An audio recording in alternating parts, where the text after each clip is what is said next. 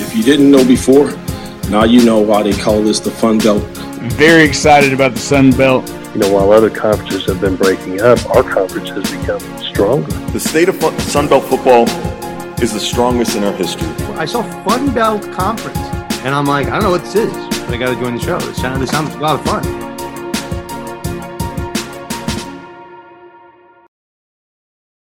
We close out Sun Belt Conference Media Days with the Commish. Commish Keith Gill joins the Sun Belt, the Fun Belt podcast. See, you say Fun Belt up there, I say Sun Belt. We're getting each other mixed up. Maybe we just switch roles. Yeah, although I don't know that I can do what you do. So a little too much technology involved. So I'm sure you can do what I do, but I don't know that I can do what you do. I don't know if I could pull off some of the things that you do. I mean, you have us collectively in the Sun Belt Conference double the ESPN viewership because you built this great beast of a league. When did you kind of celebrate that we made the right choices, everything worked out as planned for 2022? Yeah, I don't know that I ever stopped to celebrate. I really thought right off the bat, once the schools accepted that we'd made the right choices, I felt really good about our schools, and partly because of our approach, in terms of, we knew what type of conference we wanted to be, and so we went out and found schools, good regional fit, really passionate fan bases, good winning traditions, and so I knew that was going to translate into good things for us, And you think about the year, the football, Marshall beats Notre Dame, Old Dominion beats Virginia Tech, Southern Miss goes to a bowl, Marshall goes to a bowl. JMU has, the most conference wins on the eastern side of our football league. And so you look at those four new schools, I don't know how they could have had a better start from a football standpoint. And then you look at all the other sports. Southern Miss hosts a super regional. JMU played in the championship game for men's and women's soccer. They won the championship in volleyball. They won the championship in women's basketball. So the new schools have had quite an impact. So they've certainly showed it's really been great to see kind of how much they've contributed to the league, and really a great first year for our four new schools. And you failed to mention also Southern Miss. Their men's team was kind of left for dead, and we're not going to win a single game, and all of a sudden, regular season champs. Yeah, it was amazing, and I was at their regular season game at home against Louisiana, which was amazing. The atmosphere was great. It was fun to see Sun Belt football like that, and really gave me a nice picture of what I hope Sun Belt basketball, was like and will become, because I just think that we can be better at basketball. We should be better at basketball, and that's something we're going to continue to work on, over the next couple of years. Almost got to send another team there to Omaha. I know. As we were just so close. How big, though, is it that Sunbelt baseball is as good as it is? Yeah, it's great. It's fun to watch. You think about, one, the investments that our schools have made into baseball, which is really important, and the success we've had. Getting 4 teams in the NCAA tournament last year was amazing. So, baseball is it's so important to our institutions. It's so important to our region. And I would throw softball in there as well. Both of those sports are really critical for us. And so it's nice to see the conference thriving in a sport that's so important to our schools. Even though, as Tennessee fans pointed out, there's no Applebee's in Hattiesburg. Yeah, but there's a lot of good food, though. So, I'm trying to think of the place where I ate that's near the Indigo Hotel, though. I can't remember. But there's some good eats in Hattiesburg. I've never stopped. So dang. Okay. It's on the list. I got to make it there. So with all the success we have, what's next? I know you said we're adding swimming and diving. Are we going to start getting into the e-games, or are we expanding our brand that far? You know what? So, we have certainly had some conversations, and in our schools, most of them have kind of esports programs. So I don't know that the conference necessarily is going to be kind of getting into that element so much, but certainly we'll do whatever we can to just encourage, schools to develop that. But adding swimming, we're excited about that. We'll have our first championship in 24. We had our first beach volleyball championship last year.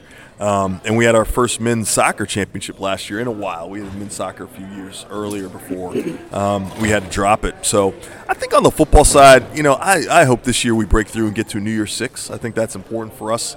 We talk about it a lot with our schools when we're at AD meetings, and we think it's critical, and I think we're well positioned to do that. CFP expansion gives us some really good opportunities to be a regular participant in the college football playoff, and that's going to be important to us. So I think that's going to be a lot of our focus there. Getting better at basketball is going to be key. I do think we want to be a multi-bid league in men's and women's basketball. Some of the improvements we saw last year in men's basketball really set us up to be able to do that. So I think the future is bright. I think the Sun Belt is in a great place. I'm really excited about where we are, but I do think our best days are ahead of us. We have the SBC and the MAC agreement there in basketball. Yeah. Is there going to be something similar in football, you think, to really try to strengthen and push the league closer to that New Year's 6? You know what? So, the scheduling in football is so much different, So the way we kind of try to influence football scheduling is in our end-of-the-year meeting. So we have a football wrap-up meeting with our ADs every January. And part of that, we spend a lot of time talking about scheduling, and really looking in the data and the analytics about who to play, who not to play, why, when to play them, which weeks to play them. We really kind of take a deep dive. And I really think that's going to be the way we continue to approach scheduling, and continue to push our scheduling matrix, in terms of your 4 non-conference games. What should those conference games look like? Who should you play? I think that's important. The basketball piece is so much different because you win 70% of your games at home, in Division I, and so we're trying to get more home games. So we're trying to help people schedule more home games. We're trying to play more Division I home games, and we're trying to give our teams the best chance to come out of the non-conference having won 70-75% of their games. And so that's where the MAC Challenge comes in, is it helps us get home games, and it helps us get quality home games against peer opponents. We're going to try to use data to match teams up, and hopefully that works out so that we have good on good.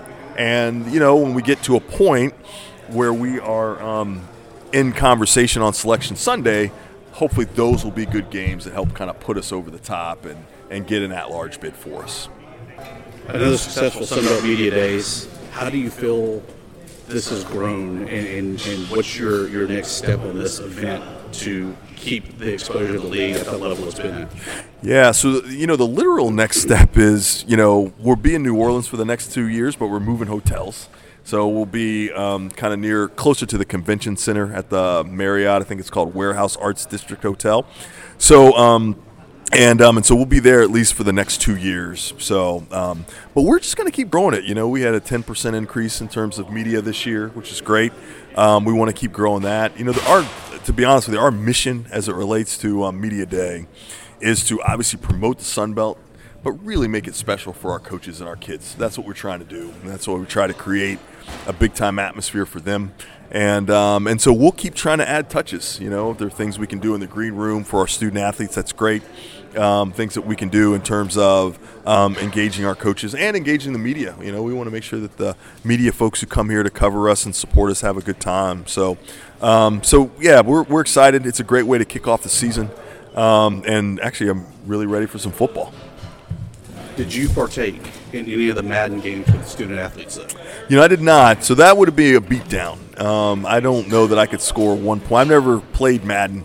I've never played. So that's why you're anti-esports coming into the league, because you're just not any good. Well, I am not good. I am 100% terrible. So I probably should have went in there, and they could have just put a beat down on me in all those games. So it's like having the coach in the dunking booth, right?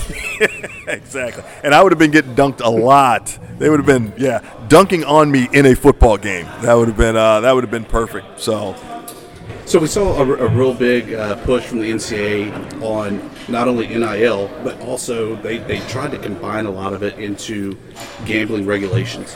How does the league kind of find that balance of educating the student athletes, hey, you can't do it, and then also protecting the integrity of the game while still capitalizing, because there's so much money to get the sponsorship dollars? Yeah, I think that's a real hard question. I think certainly as a league at this point, from a sponsorship standpoint, we've not kind of engaged, in sports books or gambling folks.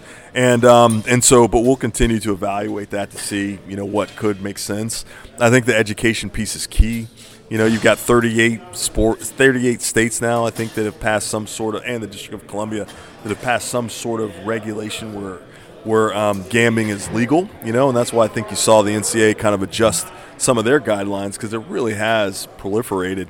And so the education is so key, and we try to drive that message home to our students, which is, hey, don't gamble. It's not really good for you in any way.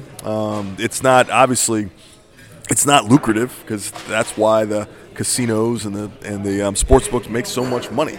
Is all that stuff's built on people losing, and more people lose than win, and everybody who thinks they can beat the house is not going to beat the house. And so trying to drive that message home to make sure that they're making prudent decisions with their money and with their life, I think is all we can do, because it's everywhere, and they can do it on their phone, and you can bet on everything with the prop bets now.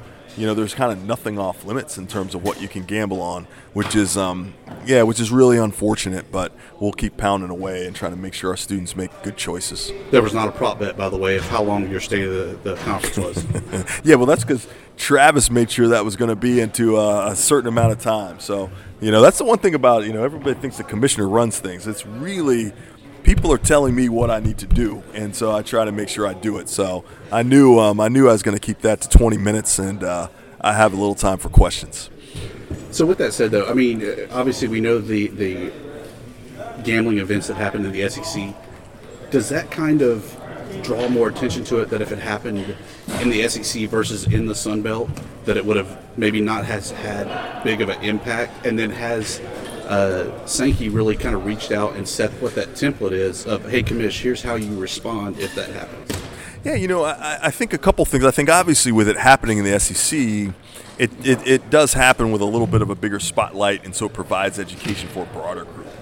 And I think that's great. And with us being in their footprint, I think our folks kind of see that and take that into consideration. We certainly have had conversations to try to learn, what we can, from the SEC in that standpoint. I think more than anything, it really just, shows you just how something that may seem like it's innocuous, like even if the intent is bad, in your mind you might just be saying, hey, this player's not playing, and how that can turn into a scandal, and it's a reminder to all of us that we've got to be careful who we talk to, what we say, and why we're saying it, and I think that's absolutely critical, and I think it's a good reminder. It's unfortunate, because I just think that it's a bad way to learn a lesson.